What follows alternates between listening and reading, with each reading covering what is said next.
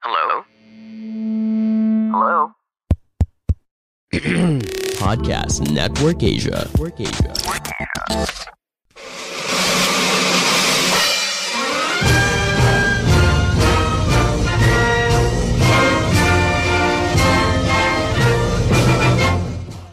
Welcome sa isang panibagong episode ng Machong Chismisan. Ito po si Ingo, yung full-time daddy, part-time gamer. At kasama pa rin natin ang pinakamalakas at pinakamabangis na si Tito P. Tito P, tito, utang na loob, Ingo. Regular na si Tito. Regular na ako, di mo pa rin ako nire-respeto. Tama mo, Tito P. Para magkaroon ng distinction between ako at kay Makoy, i-switch ko yung yung pinakamabangis at pinakamalakas sa pinakamalakas at pinakamabangis. Okay, sige. Yun, Tito P, tito. Tapos, yun, dahil nasimulan mo na ako yung sinunod mo sa intro, so kulang tayo, wala si Makoy. Ano bang regular na sakit ni Makoy? Nawawala betlog na naman? O ano? Na-confiscate yung balls niya. Oo, na-confiscate yung balls niya. So kumuha tayo ng import ngayon. Yung import natin ngayon. Sige, tuloy mo. Total. alam ko, as of now, pinapatanggal niya yung butt plug na stock eh. So, yung huli ko na. Yeah. Ayun yung mga sinihirat para hindi ka na makabalik eh. Pero yun, total narinig. Yung co-host natin ngayon, favorite guest co-host natin kasi may masamang intention si Ingo kaya siya nagpapalakas dito. Si Fade Longboy ng 2 eggs and a half at 10 hit convo. Yes sir, welcome ulit sa akin. Maraming salamat sa pag-guest ko. Sulit! Gusto ko yung winelcome mo yung sarili mo no? Sa bahay ng ibang tao. Ako yung papasok na lang, kuha ng tubig. Alam ko na kung nasan yung ref nyo. So maraming salamat ulit Tito P at Ingo. Sorry at wala si Makoy. Yun. Hindi, kasi ito lang nainggit ako dun sa sa ka-PNE natin na si Typical Pinoy Crap.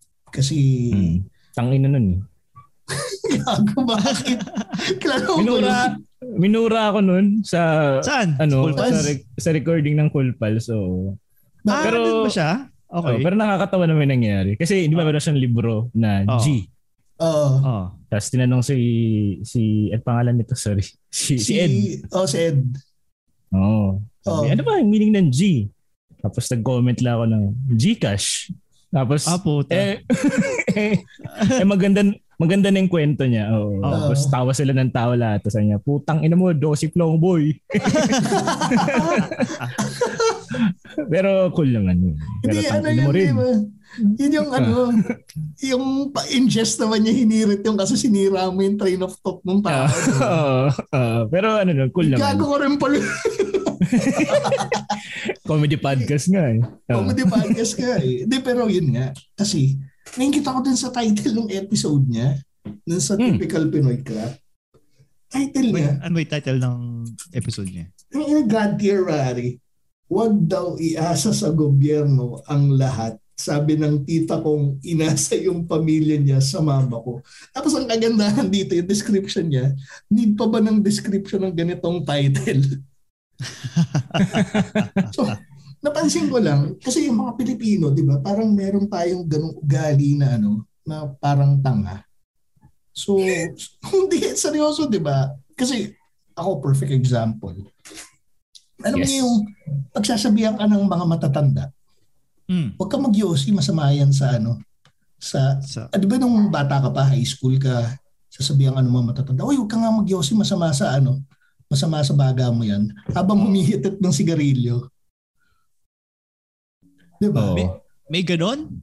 Meron. Oo, may ganon. May ganon. Yung AirPods ng tropa ko ganon. Sa pagbabawalang mag-yosi yung mga tropa ko habang nag-yosi siya. AirPods ko rin dati nung nagkaroon ng time na naging alcoholic. Pero pag normal na siya, wala nang tama, hindi ka maglalasing. Ganun. Parang napaka-ironic. At least, wala siyang tama nung sinabi niyang Yun nga lang. Pero, ang weird kasi madalas siyang lasing at that time. So. Pero maganda yung pag sinabi niya huwag ka mag-yosi tapos umiinom lang ng AirPods mo. Ikaw ba, Ingo, yung parents mo ba may ganung toxic trait na naalala mo? Well, wala naman sa parents ko. Pero mostly kasi nasa, paano ba?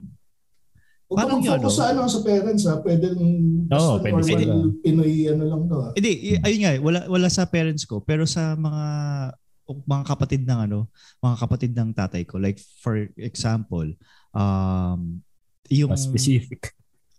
Yung for example, lagi nilang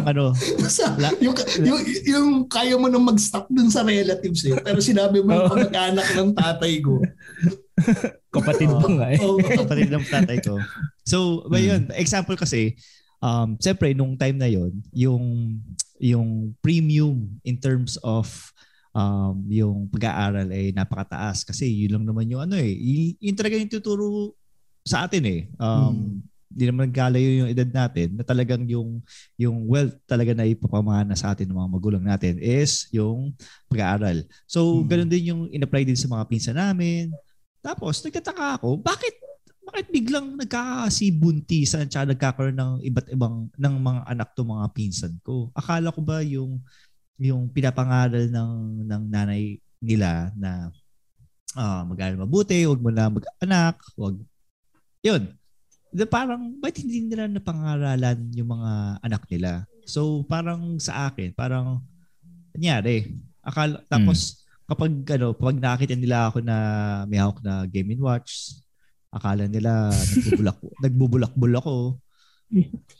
So, anong ginagawa mo? Nag-Game & Watch.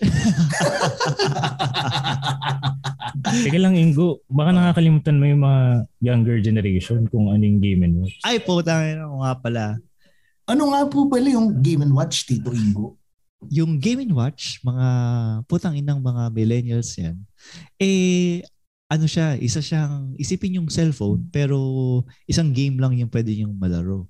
Na nag-run to sa 4 na AA ever-ready battery dahil mahal ang energizer na battery. Yon. So, dito kayo makakalaro ng Donkey Kong, ng Tetris. So, kung nakapanood kayo ng movie na Pixels, yan yung game ng reference. Okay, Wreck-It Ralph. Yon. Yan. Pero meron akong ganyang similar, pare. Isipin mo nung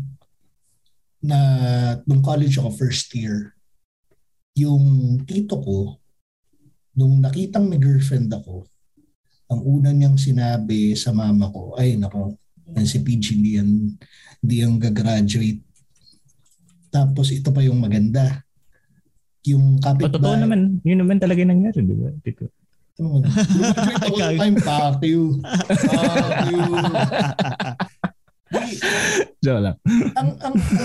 Ang ironic nga doon, yung pinsan ko, yung hindi nakagraduate dahil nabuntis na anak ng tito ko. Tapos, meron pa akong isa, yung kapitbahay namin. Parang yung chinichismis nga na nag-uuwi ako ng girlfriend sa bahay. Tapos, ano sinabi mo sa tatay mo? Ano gusto nyo? Lalaki uwi ko o babae? Hindi, wala namang problema sa tatay ko Pero yung mga tatay, konsentidor yun Kung pwede kang bigyan ng high five, bibigyan ka ng high five yun Pero yun nga, parang sa akin, non-fair business rin, di ba? Pero ganun din, anak din niya, hindi rin naka-graduate na nabuntis din. Piling ko yun yung namamana kasi sa mga siguro yun yung nakukuha nila sa mga older generations natin na kumbaga parang lahat pinupuna, lahat ng ginagawa mong kakaiba is or out of the norm is mali. Ano din yan parang kung mapapansin nyo yung today's parenting, ang dami ng resources para para tulungan yung mga newbie parents kung paano kumbaga, ikakaroon na ng instruction manual kung paano maging parent eh. Tapos kung anong klaseng trauma yung pwede nyo i-inflict or possibly na ma-inflict nyo sa mga bata. Like for example, kapag yung bata ito yung laging sinasabi ni Mo Twister na para malaman, para ma-instill sa mga bata na malaki yung titi mo. Teka lang, bata dapat, titi. Bata. Ha? Sige, explain.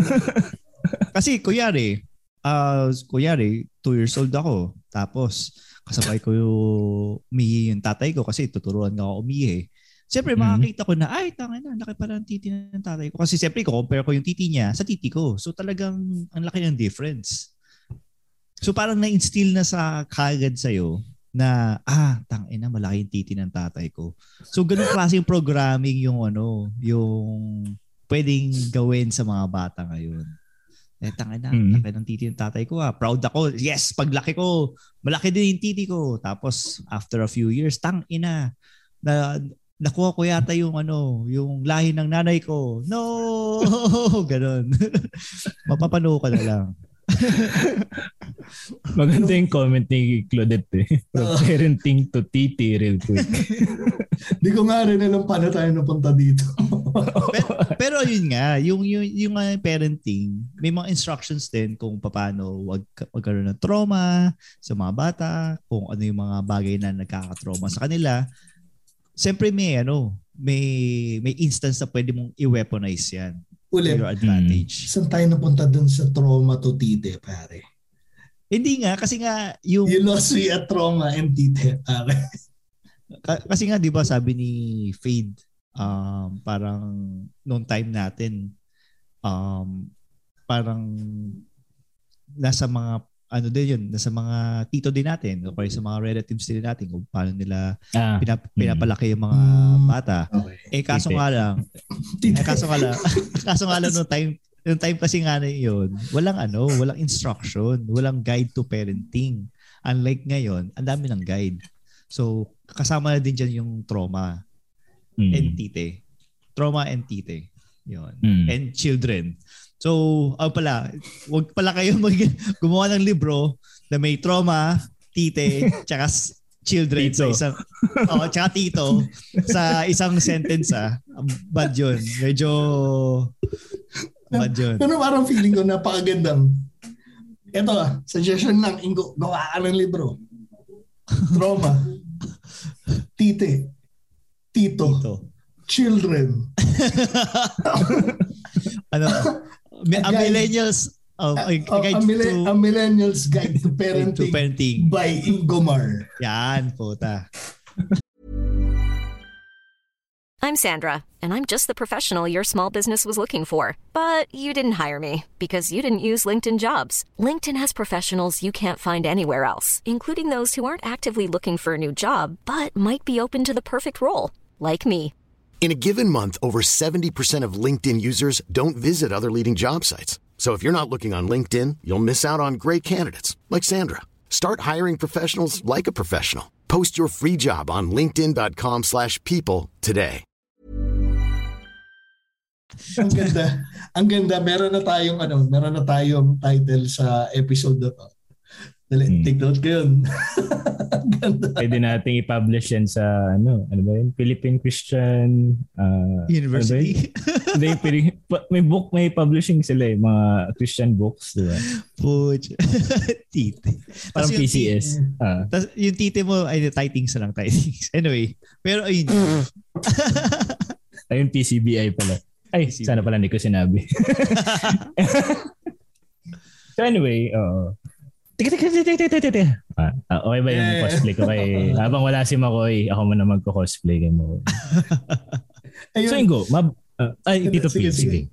Hindi, naisip ko rin ihabol ko lang para wag tayong focus din sa sa family. Isa rin sa parang nauulat sa na toxic na culture ng Pinoy. Yung example yun sa classroom.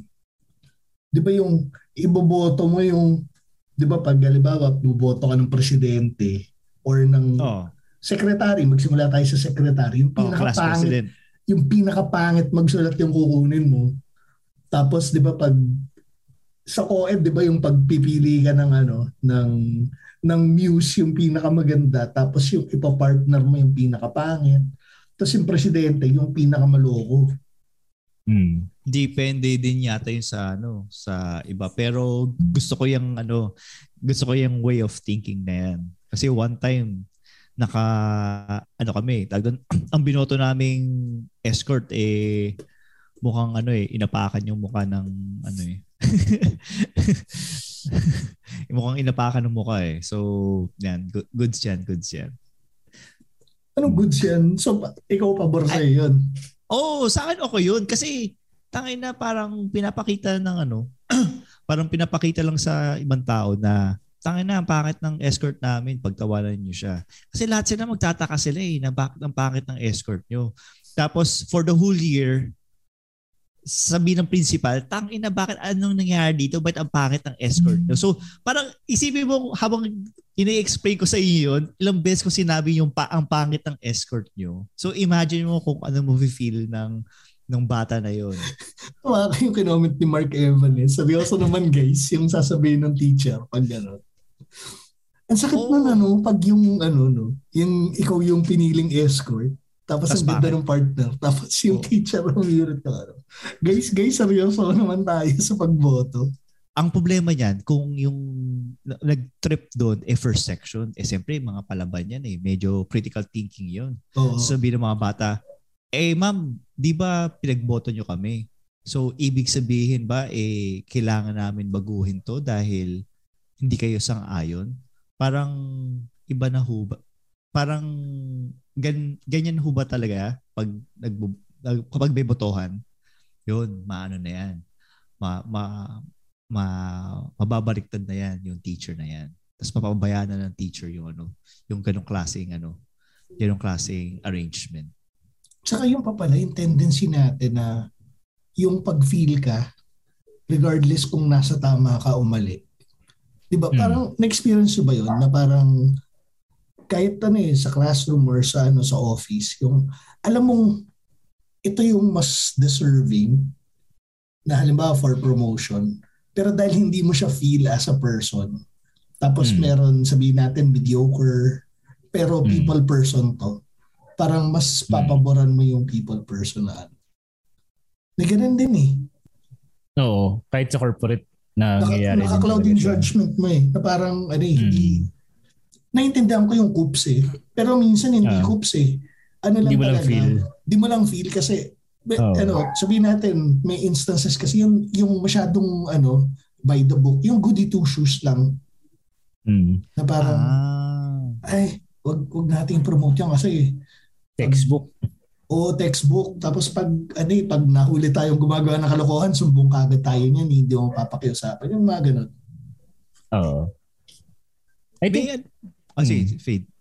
Hindi, I mean, totoong nangyayari siya. Kasi, ang nangyayari kasi sa atin, parang, ewan ko pero parang napapansin ko mas iniisip natin yung how you will enjoy the work with those people. Kasi parang feeling ko siya yung KJ, siya yung buzzkill sa grupo.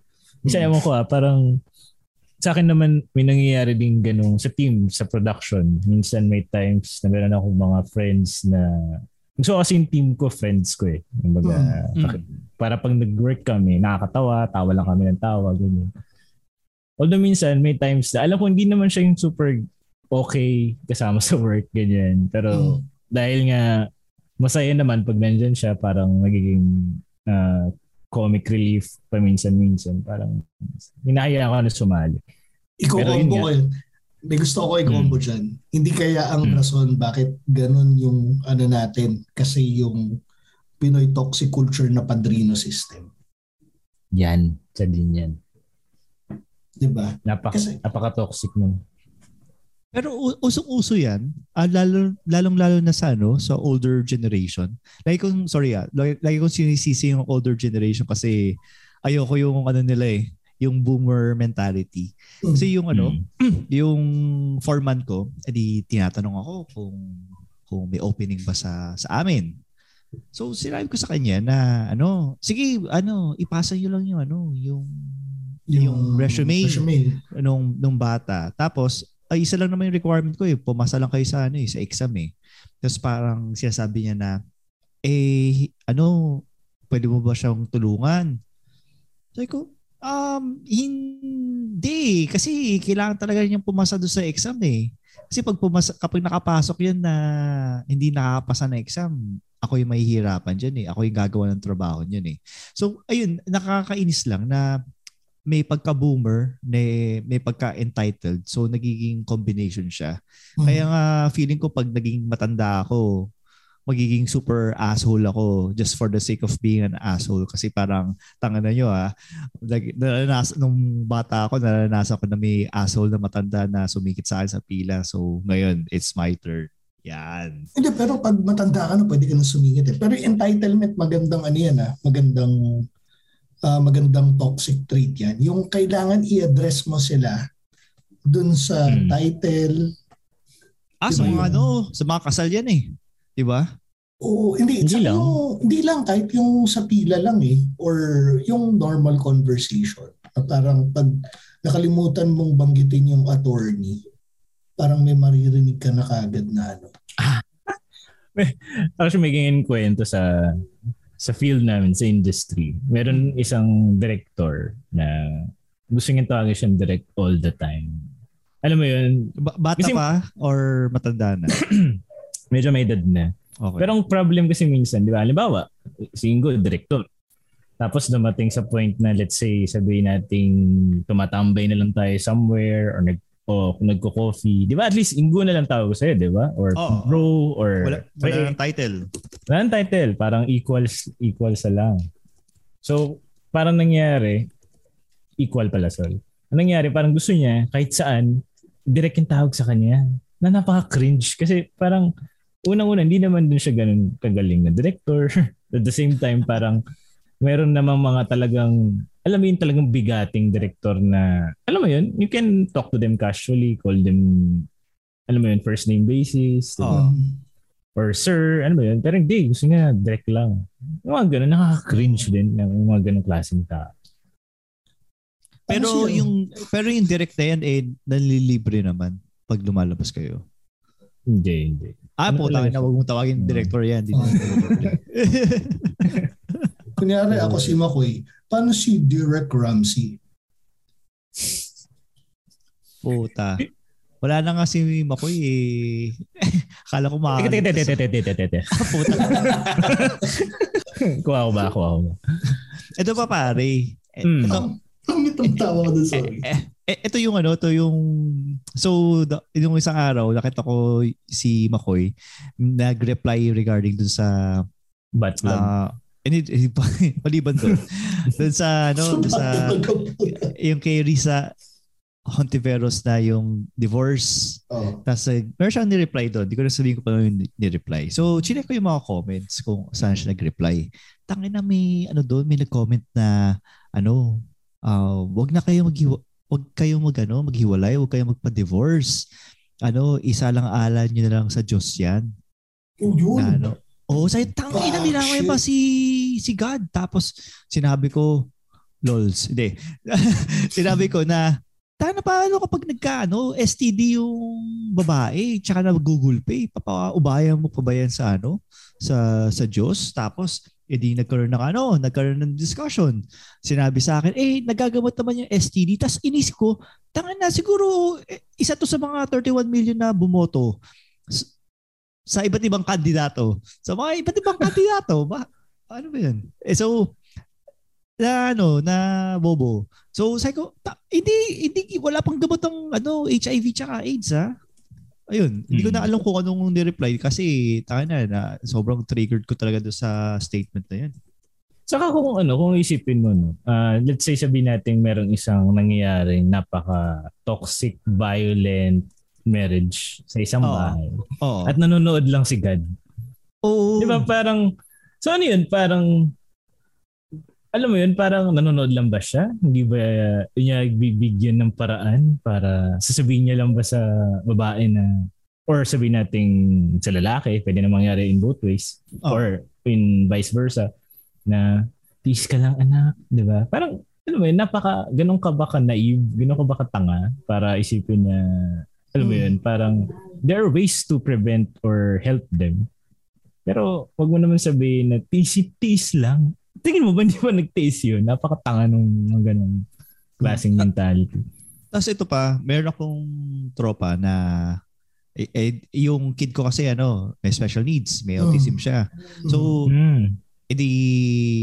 lumapit ako sa kanya, Chong, may may autism na yung anak ko, blah, blah. Tapos, early intervention yun. Tapos sabi niya, hindi, lang yan. Siguro, dahil bata pa siya.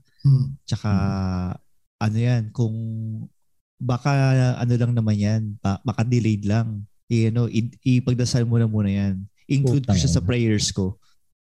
So, include sa prayers? Yun. So, na-touch ka, no? Hindi. Sabi, ano magagawa na? Sorry, I mean sarcastic. Hindi. Tangin na, ano magagawa ng prayers mo sa hindi mo lang siya nag-advise logically na let's say, kasi usually, pag ganyan sabihin ko na pa-check mo sa DevPedia, may mga engineer pa naman to, puta. Iniisip ko, tangin na ba kayo itong mga kakilala kong technical at pagaling sa math, parang bobo in life. Pero, so yun. Sorry Ingo. Pero para sa akin, yung mga tao nagsasabing, pagdadasal kita or pagdadasal ko kayo, para sa akin napaka-narcissistic. Ganun ka ba ka-sure na alam mo yun, parang pag pinigdasal kita, talagang, si God talagang bababa. Alam mo yun, high five sa'yo. Sige, anak, akong bahala dyan. Di ba? Parang, alam mo yun. Ito pera, pero siguro sa akin lang, well-meaning naman siya for other people. Oo, definitely. Oo, definitely. Pero, I mean, merong time and place kung kailan mo siya dapat sabihin. Kasi, parang sa akin, ang proper delivery is meron kang hopeless case na you can only hope for the best. Pero yung meron kang pwedeng gawin, sa akin hindi siya applicable pag katulad nun, gusto ng early intervention. Mas magandang, mukhang kailangan mong ipa-assess para malaman natin kung kailangan ba talagang i-address yung issue na yan kesa yung ipag-pray ko. Kasi walang maitutulong yung ipag-pray mo kung meron ka namang pwedeng gawin. Yes. Yun, sige, i-correct lang natin. Hindi siya masama kung sabihan ka ng gano'n. Halimbawa, may stage 4 cancer yung parents or nung friend mo. Yun yung sasabihin mo kasi yung at least yung support na mabibigay mo kasi alam mong hindi mo alam saan ka makakabigay ng tulong Pwedeng siguro if you need financial help na parang wala akong masyadong maibibigay pero ito lang yung kaya ko, yung mga ganun. Yun gets na salamat. Oo, na pag kasi yun hindi mo naman kailangan ng pera dun 'di ba? Yung the mere fact na ipakita mo yung support mo sa kanya na pag kailangan mong kausap, sige, kusapin mo ako, pag-pray natin yan, let's hope for the best. Habang nagti-treatment yun, pwede mo ipagdasal yung kasi nagti-treatment ka tapos pag dadasal mo na, yung turn out nun kasi may 50-50 chance na umepekto. Pero yung yun nga, intervention or exam, pagdadasal ko, hindi mag-aral ka muna. Pag nakasagot ka na, tapos naghahantay tayong resulta, saka na natin pagdasal, pero mag-aral ka muna. Diba? Pero thank you Tito P sa pagdiretso ng aming mga, kasi ako coming from rage yung sinabi ko. Pero kung mali man yung pagkakaintindi ng mga listeners, pagdadasal ko na lang sila. Ayup. Pwede pang material yun Pero di ba? Yun lang sa akin. Para lang baka kasi ma-misinterpret yung sinasabi natin And 31 million pa naman sila. Utang. Hindi, saka ito pa pala yung pag-i-impose nung religion nila dun sa kung paano pinapalakad yung bansa. Again, so halimbawa yung sa legal union ng same-sex marriage or divorce. Or abortion. Hindi mo naman ina-advocate yun eh. It's a matter of choice na parang we have to go with the times, and you have to understand na habang tumatagal, sabihin natin predominantly Christian Catholic yung Pilipinas, pero we're shifting na eh. And I mean, ikaw kung gusto mong i-uphold yung Christian values mo, pwede mo pa naman i-uphold yung Christian values mo eh. Hindi naman porket naging available yan, kailangan mo i-avail eh. Totoo. Ayun. Tsaka isa ding toxic trait, again, dahil going back sa mga boomer era, ay yung rage ng mga ibang member ng LGBTQ++. At sabihin ko, ayun, yung rage nila ngayon, na feeling ko somehow na-influence sila kung paano sila i-discriminate nung bata-bata sila. Dahil din, again, di pa uso yung internet, mahirap yung i-disseminate yung information, and mahirap or matagal bago magkaroon ng quote-unquote standard or kung ano yung politically correct term para sa mga LGBTQ++. Wala ba kayong anyway. Ayun, sabi ko sana wala bang mas maikli sa LGBTQ++ na natawag. Namimiss ko tuloy yung mga panahon na pwede nating sabihin ang stuff. Hindi. LGTV. Gago to si Mark. Jonel, linawin natin. Baka madami si Mark. LGTV. Hindi, pero yun nga. O nga na, nakakamiss yung LGBT. Alam mo yun, yung... No term. Hindi, I mean, nothing against that. Parang lang, optics lang to na parang pang lang talaga, parang madali lang yung conversation. Hindi ko na sabihin yung bawat syllable ng bawat letter ng LGBT. Na hindi ko naman kayo, alam mo yun, hindi ko naman kayo nilalait. Gusto ko lang kayo i-identify. Pero unfortunately, hindi pala. Hindi ko sabihin unfortunately. Kasi sa Spotify tayo, walang nakita ng ginagawa namin. Pero habang nagsasalita si Ingo, nakikita ko nang umaatras si Fade at saka ako. Alam mo yung ni Homer Simpson na nagtatago siya dun sa bushes. Ganun na kami habang nagsasalita si Ingo. Para kasi aware yung mga nakikinig. Nalala ko kasi parang may kakapost lang sa fan page nyo about representing LGBTQ. Ano naman yun? Well-meant naman yun. For the sake of conversation lang naman. Na gusto nyo mag-isip tayo ngayon ng term na pwedeng... Ayoko, baka kasi ayaw nila yung kung naman yung term na yun. Ayan natin sila doon sa saka community nila yun eh. Mahirap baka... Gender unless may isa sa ating tatlong sige.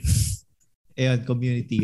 Anyway, basta doon sa community. Pero alam mo kung sino pinakamalapit? Ironically, ang pinakamalapit sa atin, Singo eh. Oo, kasi metrosexual ka eh. Oo. Talaga ba? Hindi naman ibig sabihin ng metrosexual eh. Nakita mo kung gano'n ka-defensive. Oo nga. Tanggap niya. Hindi kasi may checklist tayo ng metrosexual checklist ni Ingo. Nagpapakilay ka, Ingo? Nagpapakilay. Check. Nagpapafacial. Check. Oo. Papafacial? Nagpapafacial yan.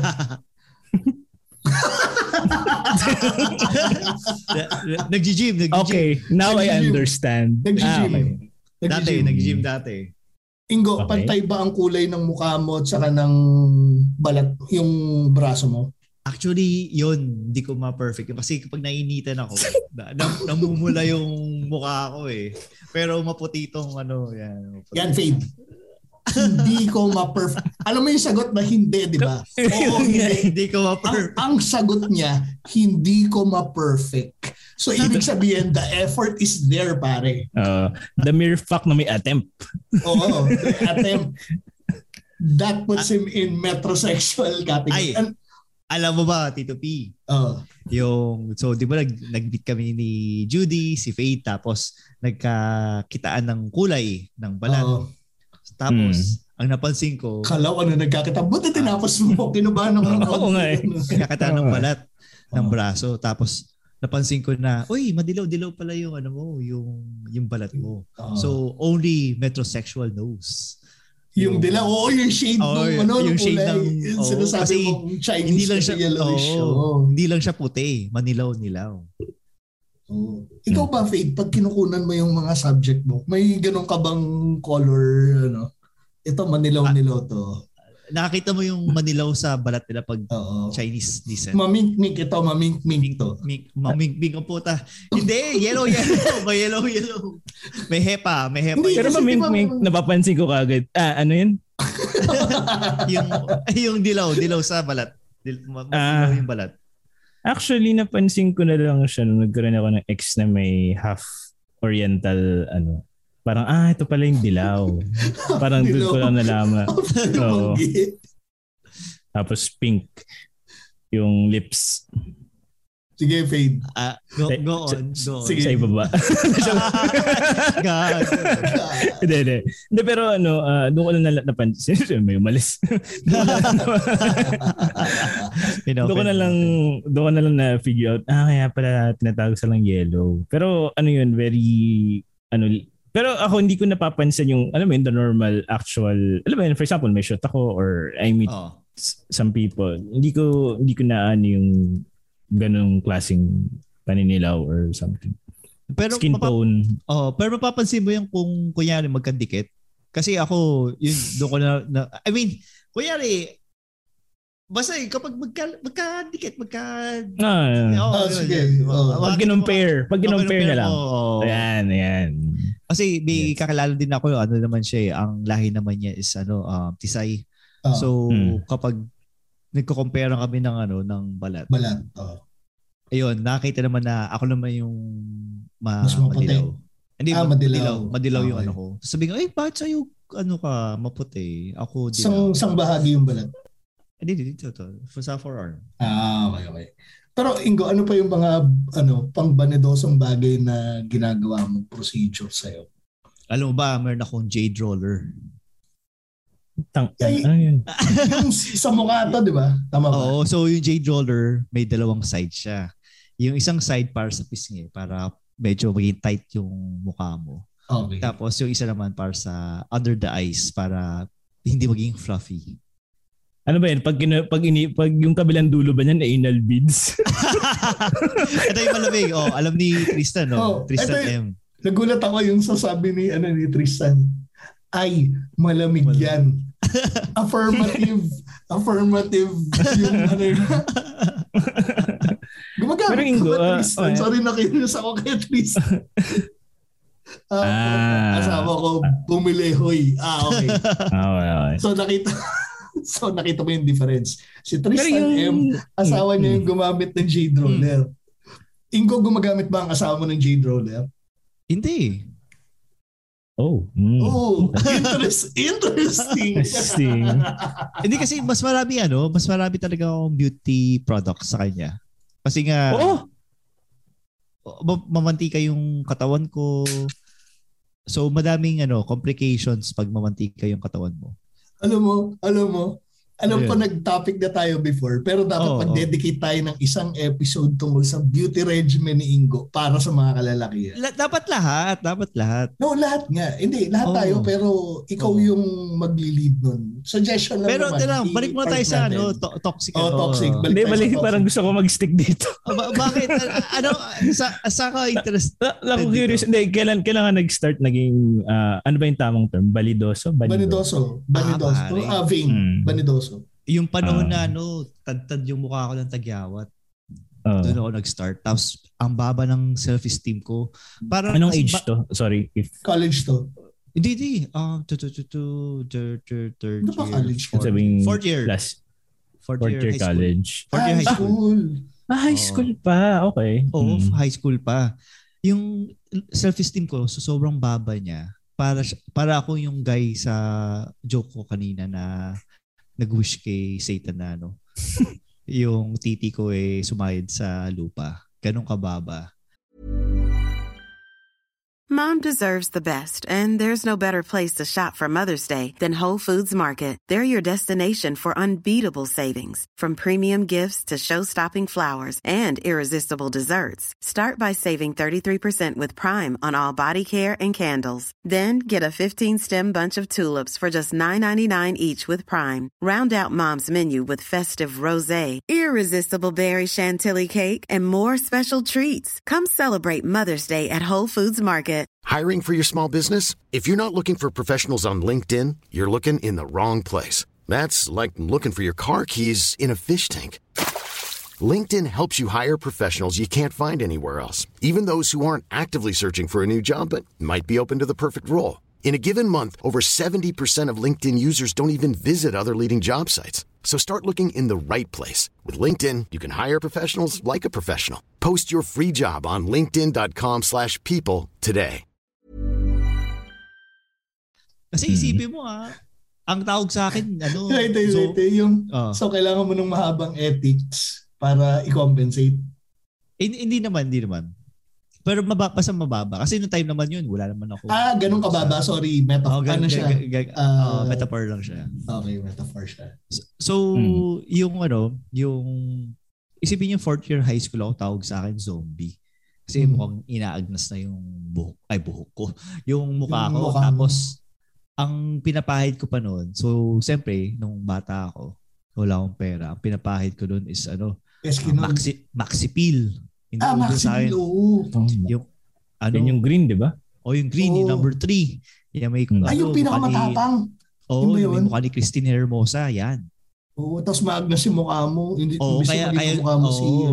Kaya zombie yung tawag sa akin kasi, ayun, talagang tiis ganda talaga ako nun. Ayun. Okay. So, sa tingin ko isa sa mga toxic Filipino culture din is yung inaasar ka din ng ng mga tao na torpe. Parang wala din akong maisip na na kuya sa Western culture, parang hindi naman nila inaasar yung tropa nila na torpe. Parang mas ini-encourage pa nila na, sige, go for the girl. You can do it, man. Go for it. Yun. Dito lang talaga yung tipong, torpe. Dagdagan natin, hindi torpe. Yung pinagkakaisahan kayo ng grupo. Partner? Hindi lang yun. Yung pag nalabang, si Fade. Crush mo. Si Fade nalaman, crush niya si Ingo. Yung gagawin ng mga tao, diversity, wag kang pumalag. Di ba yung gagawin ng group, ng circle of friends mo or yung sa office, aasarin ka na paano ka makakadiskarte kung magiging awkward na siya to begin with dahil ginawang awkward na nung mga tao sa paligid mo yung situation. Diba? Ba't mahapdi yun? Sorry Tristan M. Yung sa Maxipil pa pala yung sinasabi mo. Pero parang napaka-counterproductive. Tama ba yan? Oo, tama. Yung imbis na suportahan mo imbis na makatulong. Parang akala natin kasi nakakatulong yung parang parang inaasar sila together. Oo, kasi parang akala natin yun yung baby steps ng tao para makatulong sa self-esteem niya. Pero hindi parang anong nangyayari, parang nagiging awkward, di ba? Kasi ito analogy ko dyan parang kang magnanakaw ng bangko tapos yung mga kapitbahay in-announce na kagad sa bangko na magnanakaw. Nga pala hondopin ka na ito. Oo nga. Para siyang para siyang death threat Pero meron siyang instances na nag-work siya kasi may kakilala ako, again, engineer na. Kaya talaga iniisip ko talaga mga tanga talaga yung mga karamihan ng engineer . So anyway, teka lang na license to P2P kaya wag kang the views and opinions akala mo nakatulong yung sinabi mo. Di mo nakatulong yun, sorry naman. Kaya wala akong lisensya. Kaya di-distinguish ko lang para hindi ka kasama dun sa may license. Oo nga. Kung mga, sige, gawin mong, mag-drawing tayo ng floor chart dyan. Tiyan mo, hindi ka masasama dyan. Oh. Anyway. So, ayun, yung kaya kapangat ng bata ka eh. Tsaka civil engineer naman yun, Pidge. Kaya hindi ka kasama doon. So anyway, yung civil engineer na yun, yun, pare. Anyway, yung civil engineer na yun, binubuyo siya ng mga ka-office mate niya na ligawan si ate girl. Si ate girl, hindi naman ganun kaganda. Pero siyempre, si Guy, hindi naman ganun kagwapo. So, nagligawan. So, sinagot ni girl, si Guy. Tapos, naging sila. Tapos, at in the end, niloko lang ni Guy si girl. Tapos, yun, nag-resign pa yung girl. Nawalang patuloy sila ng, anyway, sabi ko sana yung position niya ng girl eh. So, nawalan pa sila ng empleyado. So parang ganun ka-toxic din na it works both ways din na minsan hindi nakadiskarte, minsan naman ayaw mong diskartehan pero dahil sa peer pressure, ayun. Wait, ang intro mo nakatulong. Oo nga eh. Sorry. Sa part siya nakatulong ka. Nakatulong siya in terms of fulfilling yung gusto ng mga tao. Hindi siya nakatulong, pre. Ang nangyari, peer pressure nila yung lalaki para ligaw. Sorry. Nakatulong hindi sa hindi para sa guy tsaka sa girl. Nakatulong para sa mga bumubuyo. Parang, nakatulong sila in a sense na nagawa nila yung gusto nila. Na-accomplish na maging sila. Parang gano'n. Yun, nakatulong. Tawag doon para toxic reinforcement. Hindi nga siya nakatulong in a way. Isipin mo yung sitwasyon pare Dalawang hindi nila type yung isa't isa. Inimpluwensyahan mo na magkatuluyan sila para lang maghiwalay at mag-resign yung isa. Pucha talaga. Pero asang parte yung naging positive doon simula pa lang mali na. Sila naman yung positive yung para doon sa nambuyo. Pero doon sa mga binuyo, sila yung victim. Yan. So nakatulong. Positive eh. Hindi mo siya. Na-reinforce niya lang pero hindi siya positive kahit wala siyang positive pare. Wala ba siyang positive? Basta anyway, yun. Pero maganda siyang example ng toxic. Oo, napaka-toxic talaga yun. Ang ina ka. Tapos may isa pa. Ito usong-uso to sa probinsya. Tangina. Ito yung Ay. Alam mo yung kunyari, meron kang kapatid. Pambubuyo din to, pambubuyo. Tapos, kunyari, meron kang nakita ng hindi mo ka-age group. Sabi mo, uy, bro, ligawan mo naman si tago natin sa pangalan na Andrea Umali. Ligawan mo naman si Andrea Umali. Maganda naman matalino. Tapos, gusto ko yung itago natin sa pangalan. Tapos sige ka ng pangalan ng tunay na tao. Fictional yan. Fictional. Okay, sige. Fictional. Tapos, maganda naman yung matalino. Ba't tayo mong ligawan? Hindi ko type. Hindi, okay lang. Pero ang totoo nun, yun ang bubuyo, may gusto dun sa Andrea Umali na yun. Tapos yung Andrea Umali naman na yun, binubuyo naman yung kapatid niya na tago natin sa pangalan na Althea Umali. Kasi yung magkapatid niya Tapos bubuyoyin naman si kapatid na, uy, paligo ka naman kay, what's his face? Bagay kayo nun. So parang ang nangyayari, parang, alam mo yung sa Avatar na meron kang katawan,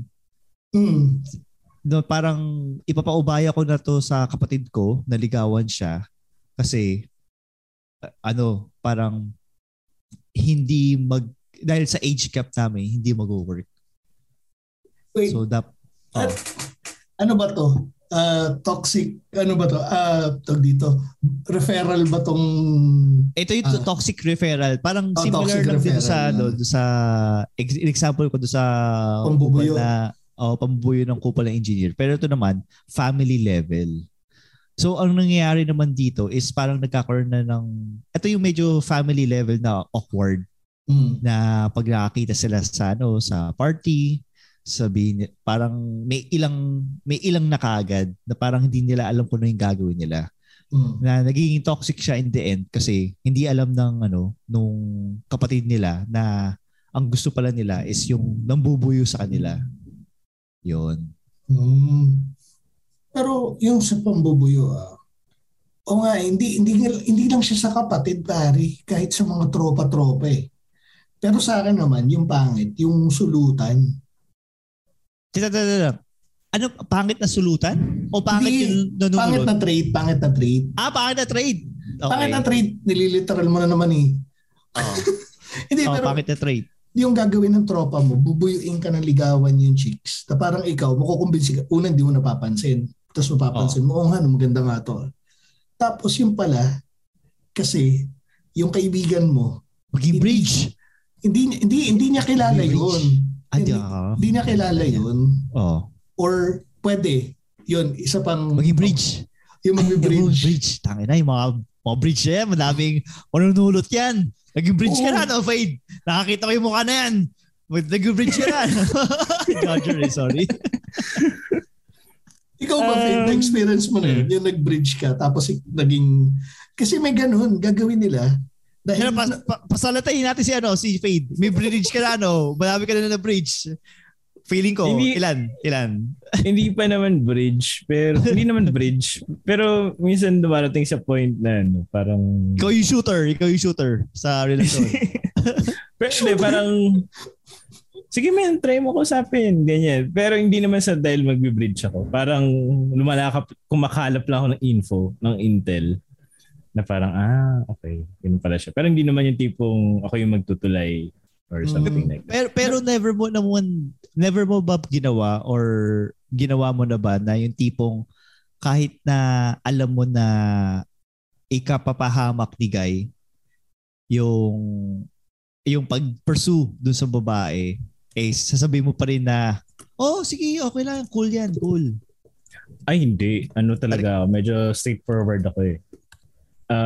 Kahit, actually mayroong ganyan nangyari pero balik. Parang hindi naman bridge pero parang hindi ko pinupush yung tao na alam kong mapupunta sa kapahamakan. Kasi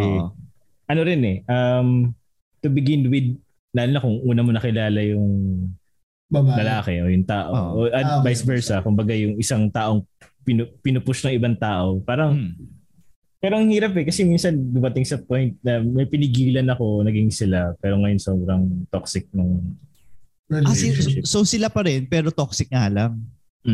So sana hindi ka nakikinig sa episode. You know who you are. Alam, sabi mo kapag kung nakikinig ka, sorry. Pero yun kasi rin ang nangyayari, makaka-apekto din kasi siya sa friendship sa circle. Kasi di ba, syempre isa lang naman yung circle nyo. Pag may problema sila, minsan kayo din parang nadadamay din kasi hindi nakakapunta sa events. Or pag nasa event man, nag-aaway din. Alam mo yun, napaka... Tapos nasisira yung photoshoot nyo kasi... Hindi naman. Tama yung sinabi ni Tristan Nim. Yung sa kanya, kaibigan niya yung nag-bridge. Tapos uunahan pala siya. Kaya nag-present ang magdalay. So, yun, kasi parang depende sa approach. Meron yung hindi pa niya kilala yung chick.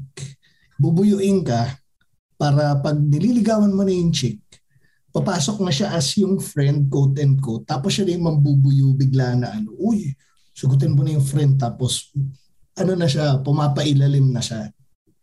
Tapos meron naman yung yung tipong minataypan, common acquaintance na yung babae.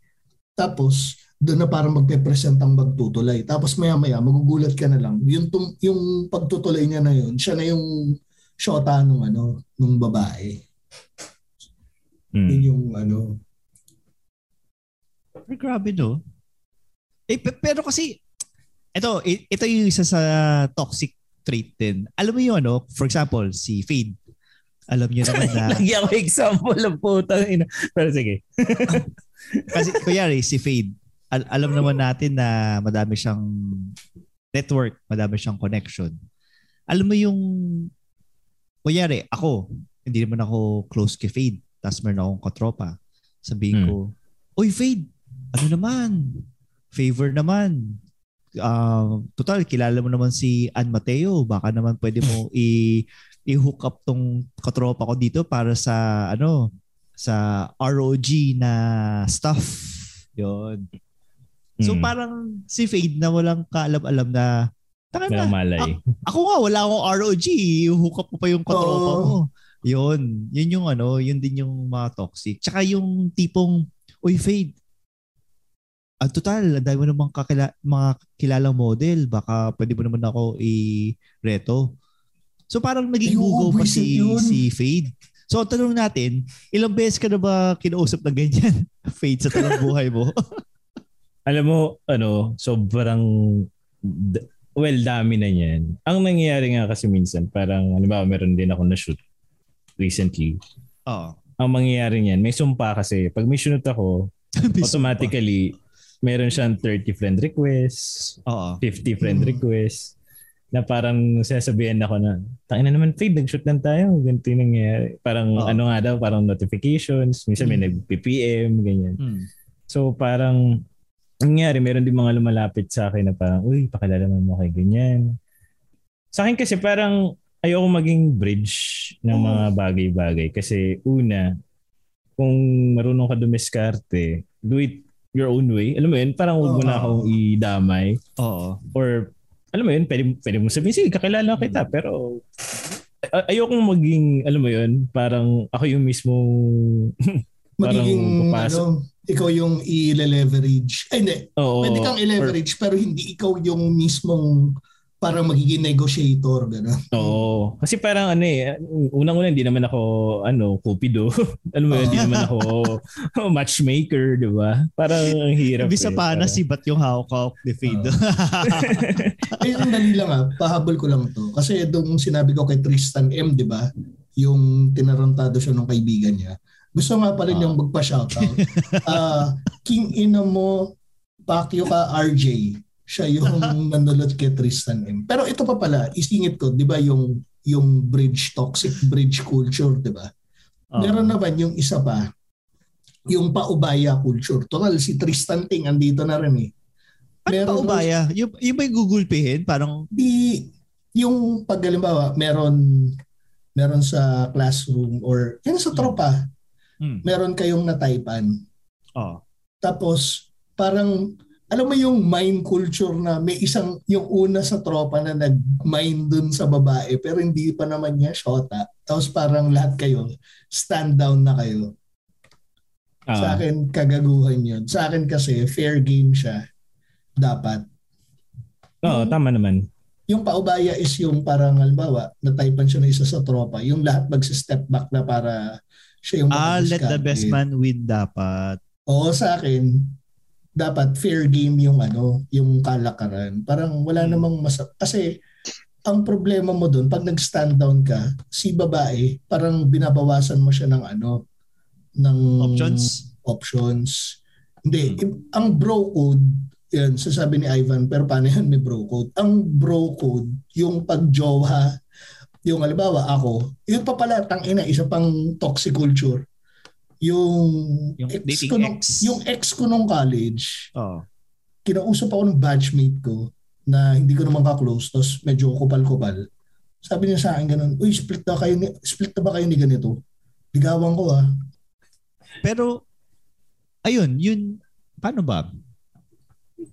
Pwede ba mag-share ng, medyo similar sa nangyari kay Tito P. Meron kasi akong ex na maganda na, minsan sabi nga lang pag sobrang ganda Teka lang, Fade. Medyo... Ipakita ko na sa'yo, Ingo. Ayun nga medyo nalilito ako kung alin doon mo. Anyway, may isang guy na kakilala ko na, bro, split. Wala na. Ilang months na ba kayo wala ni girl? Sabi ko, tagal-tagal na rin. Ganyan. Tapos, kita pa kami sa coffee shop. Ganyan. Tapos parang sabi niya, bro, parang usapang lalaki. Kung okay lang ba? ligawan ko yung ex mo. So parang ako naman, go ahead. parang sucks to be you. Parang napaka-awkward nun, nung klaseng discussion. Sa akin, awkward siya, pero sa akin, parang kung nandun yung sincerity, I don't mind. Kumbaga, it's with, alam mo parang, siguro di man siya, siguro, sign of respect na lang din. Or... Ganun ba yung dating nun? Kasi, ewan ko, kasi akin, parang sa akin kung, parang hindi mo na kailangan yung pagpaalam kasi I don't over her naman. Siguro iniisip niya kung malalasaan niya pa yung titi ko. Ewan ko lang. Ang ina. Hindi, pero ako, siguro kasi nasa isang circle kami. Kumbaga, siguro baka maging awkward pag dumating sa point na merong mga sila. Events. Okay. Oo, naging sila. Or, ito, sandali. Siguro. Linawin ko lang Yung hindi ko tropa na nagpaalam sa akin liligawan yung ex ko. Kaya ako nakupalan doon. Kasi hindi naman kami close. Kung gusto mo ligawan, diligawan niya. Parang nakakabastos lang na. Tsaka yung pagkakasabi pa yung bro code, pumapasok yan pag halimbawa, yung tropa kong ka-type ko. Tapos, so halimbawa may naging girlfriend ako na aware siya sa lahat ng kaganapan dun sa girlfriend ko dahil tight nga kami. Tapos biglang, pag nag-split kami, yung tipong biglang papasok siya sa picture ng, kaya mo siya ipapaalam kasi alam mo yung close kayong lahat interconnected kayo Tapos biglang ganun. Yun yung parang nagkakaroon ng doon nagiging unethical para sa akin. May kakilala naman ako na na tagad kakilala ko siya ng college. Well, actually, pareho sila. Ang nangyari ay, nung nag-break sila, ayun, niligaw. Tapos naging asawa siya nung isa din naming kabatch ng college. Tapos, ayun, hindi lang ako makapag-comment kung ano marireact. Pero parang sa akin, nag-break naman kayo Pero siguro, diyan din pumapasok na paano kung yung circle nyo is tight.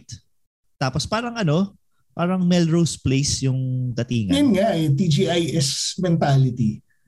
Agad ba nangyari sa TGIS? Oo, nagpapalit lang ng love team. 90210 lang ako Beverly Hills 90210 tsaka Melrose Place yung napanood ko TGI. Ganun din pala. Tangina. Paano kaya yun? Hindi kasi kahit Dawson's Creek, gano'n din. Kasi syempre, yung cast mo, yung cast mo kasi, kumbaga, sila yung headliner mo Kaya lang naman sila nagro-rotate within the same circle kasi pag magpapasok ka ng additional na cast, additional cost. Oo. Pero imagine mo kung nangyari sa totoong buhay, mag-orgy pa sila? I mean, parang ayos to ayos to siguro kung bata-bata ka na wala ka pang asawa o kaya hindi ka pa talaga nasa serious relationship. Pero imagine mo lahat sila sa loob ng circle na yun nagkatikiman. Sige, try mo yan. Ng luto kasi malay natin more culinary yung nila yung anyway. So ayun nga. So ewan ko, biglang napaisip ako ng mga possibilities na na ganyan May ganun kaya sa totoong buhay? Meron, may mga ganun. Posible, oo. Natropa ako na ganun, pero yung tropa ko nga, pinaalam niya muna dun sa isa naming tropa bago niya diniskartehan yung ex nung sa naming tropa. Tapos kaya nga sabi nung tropa namin na pinagpaalaman niya, sigurado ka kasi alam mo yung kwento namin alam mo yung mga kalokohang pinagagagawa ko. Shit. Tangina Kasi hindi, sa akin rin naman kasi kung open, sa akin kasi more of lang siya parang respeto lang. Parang courtesy lang siguro. Courtesy, kasi lalo na kung naging seryoso, kung yung mga fling-fling, wala namang kaso Pero pag yung naging girlfriend mo ng matagal, kasi pinagsamahan kayo niyan tapos biglang, ang awkward kaya nun, tapos same circle of friends pa kayo. Oo. Pupunta kayo ng birthday ng isa niyong tropa. Tapos parang same scenario pero nag-switch lang ng partners, di ba? Tapos ikaw na yung iba na yung ka-holding hands. Oo. Pero paano kaya yun, no? Hindi ko kasi ma-imagine, hindi ko kasi na-experience na magkaroon ng jowa na same circle. Hindi ko din... Itong malupit. Tristan Ting ng 3040 Podcast, plug muna natin bago natin ibuhat yung bangko na itong kaibigan natin. Meron siyang ganun nung high school. 3 silang magkakaibigan, naging girlfriend ni Tristan. Mapakalupit talaga. Napaka-pogi. Haba ng tingin mo Tristan. Ganun ba naman kataba yung mga daliri mo? Kahit sabay-sabay mo. Yung 2 daliri niya parang... Solved na. Anyway.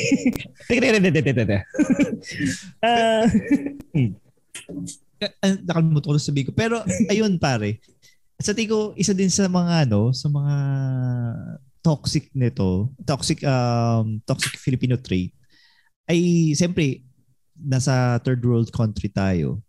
Alam mo yung expectation sa'yo ng parents mo. Parang ako luckily na lang na bunso. Hindi maliban sa bunso, yung tatay namin hindi kami inimpose na pag matanda na kami, kayo na bahala sa amin. So medyo nasa privilege siguro privilege kami na ang sinabi lang sa amin is magtapos lang ng pag-aaral. Tapos yun, bahala na kayo sa buhay yung mga putang ina nyo. So unlike kasi may mga kakilala ako na parang nung nasa corporate, nung nakakausap ko pa siya yung sumusuporta sa parents niya. Na wala naman sigurong masama. Ang naging toxic lang siya ay pag nada-drag down siya na hindi siya makapag-move on, like hindi siya makapag-jowa kasi iisipin niya na susuportahan niya yung mami niya tapos ayaw niyang maging parang burden para doon sa jojowain niya, or hindi siya makapag-jowa kasi kailangan niyang prioritize yung nanay niya, which is okay lang. Pero kapag ini-impose kasi ng parents mo na na alagaan mo ako, parang siyempre ako personally magigilty ako doon.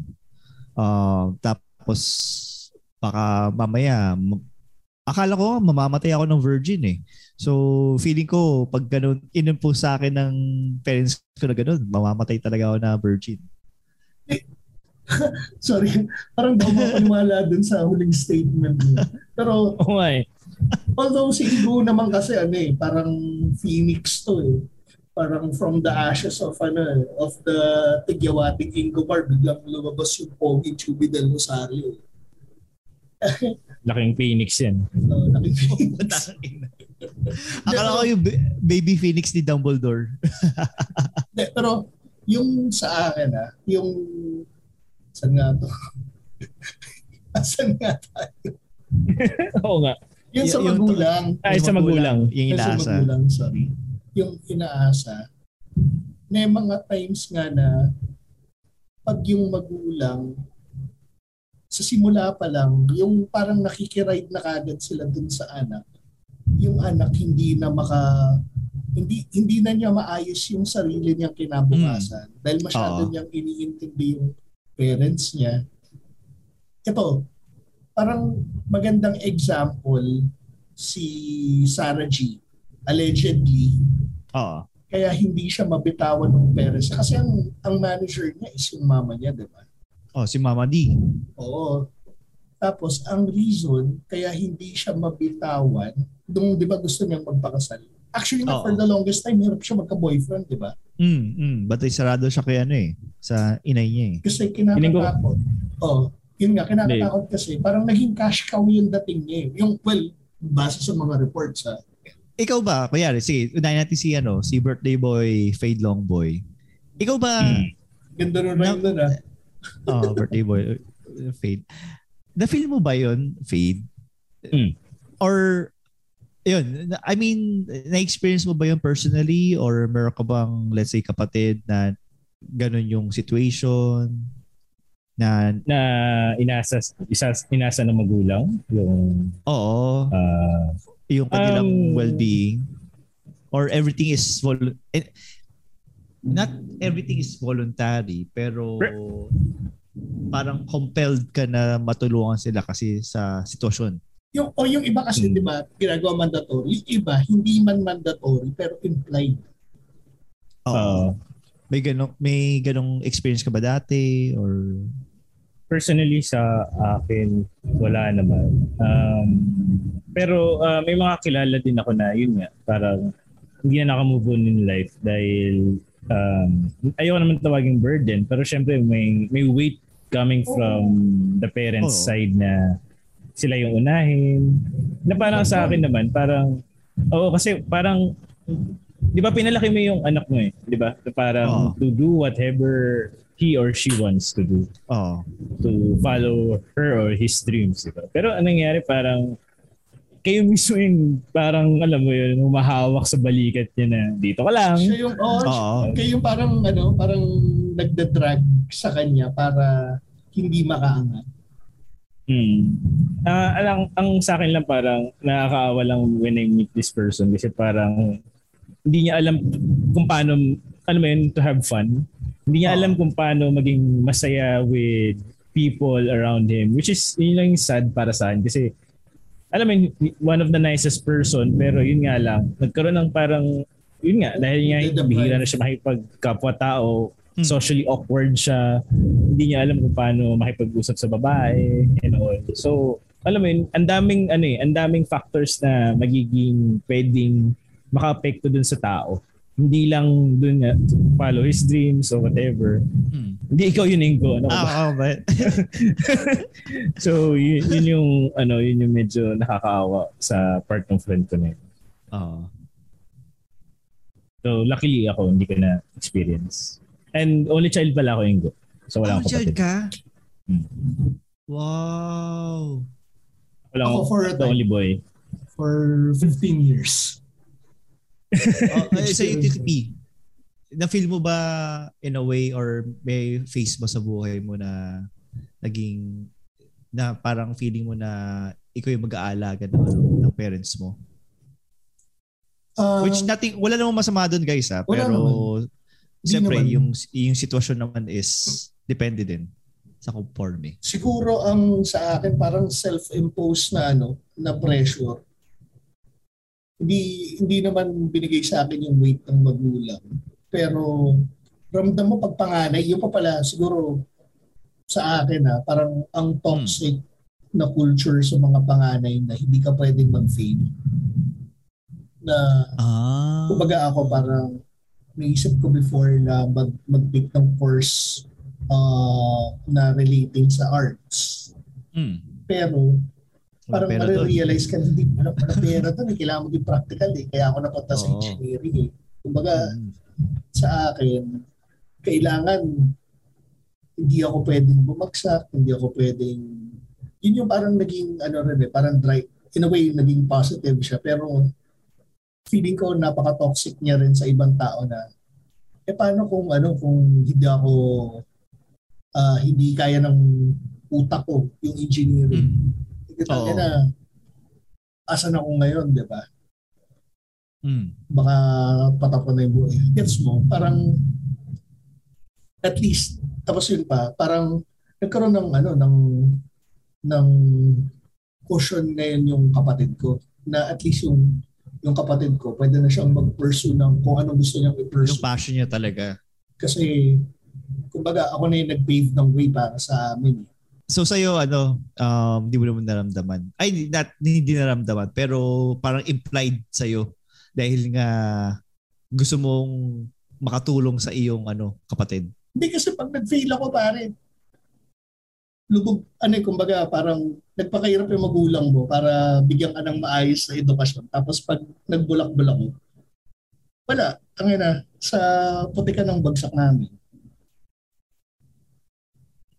Oo nga. Especially yung mga early generation. Diyan palang ini-establish yung yung henerasyon natin ngayon eh. So, most probably, halos karamihan sa parents natin nag-start talaga sa sa lusak. Kailan ko ba nang sabihin lusak ng putikan? Anyway, so ayun. So I guess ilang yun. Kasi nga pagdating sa akin, wala naman kayong mapapala sa akin pagdating sa pag i-impose sa mga magulang na alagaan ko sila. So, yun. So, bunso ka, ikaw yung nagpapaalaga eh. Ay, hindi. Ako yung bunso na parang panganay. So, yun. May command ako sa aking, na-earn ko yung respect ng aking mga siblings na mas matanda sa akin. Na pwede ko silang i-command na parang ako yung panganay. So, gano'n naman yung mga bunso, kaya nilang mag-command. Hindi. Yung sa akin, mutual respect. Hindi dahil spoiled yung mga bunso. I wish spoiled ako. Yung utal ko ganun din eh. Parang dominante rin eh. Pero yun nga, na-earn nga rin yung si Ingo, dumi lang. Uy, laksang kidlat ah. At dahil dyan, kailangan natin i-close na itong recording. So, Fade, saan ka ba namin mafa-follow ang iyong arts? Ang arts ay may kita nyo sa Instagram sa @FadeLongboy at meron din kaming podcast na 2 eggs and a half. Binagalang ko para ma-type yung dahan-dahan. And yun, salamat sa pag-guest ko. Ewan ko narinig yung bagyo dito sa end ko. Narinig kasi narinig ko rin sa side ko. Meron akong sarili kong problema dito. So yung bagyo namin, papunta na sa inyo. Okay, good. Tito P? So Fade, tapusin mo na. Okay ka na? Tito P? Follow niyo ako sa aking social media pages, facebook.com/INTP, saka Tito__P sa Instagram and Twitter. At nag-iisipan ko kung lalagyan ko ng content yung aking TikTok. Ayun, maraming salamat Tito P. At ako, i-follow nyo ako sa Twitch TV ko, sa twitch.tv/SingleDadPod at sa aking TikTok, SingleDad83. Ay, tapos yung Twitch mo, ilang followers na meron? 44. So, anim na lang ang kulang. 6 na lang. Sana by the time na mag-live recording tayo with Tristan Ting ng 3040 podcast sa P&A Studios sa We Remote. Sana maka-50 tayo para mag-live mag-live raffle tayo do sa live recording. May raffle pag umabot ka ng 50 sa Twitch mo? May raffle. Ipaparaffle ko yung yung ating Patreon. Hindi, joke lang. Ipaparaffle natin yung yung unan galing kay Kimochi Herbal Pillows. Nabibili sa suking tindahan. Yo! Very good trade. Galing. So yan, at dyan po nagtatapos ang Machong Chismisan. Maraming salamat sa pakikinig. Popo Singo. Hindi. Wait, meron ako sasabihin. Sorry. Di ganun kahaba, pero matagal. Tito P? Honesty is the best. At ako naman, play hard, but I'm harder. At huwag kalimutan at alang-ala kay Makoy. Alang-ala kay Makoy yung puta. Laging tatandaan ang tunay na macho. Chismoso. Have a great day, everyone. Bleep! The views and opinions expressed by the podcast creators, hosts, and guests do not necessarily reflect the official policy and position of Podcast Network Asia. Any content provided by the people on the podcast are of their own opinion and are not intended to malign any religion, ethnic group, club, organization, company, individual, or anyone or anything.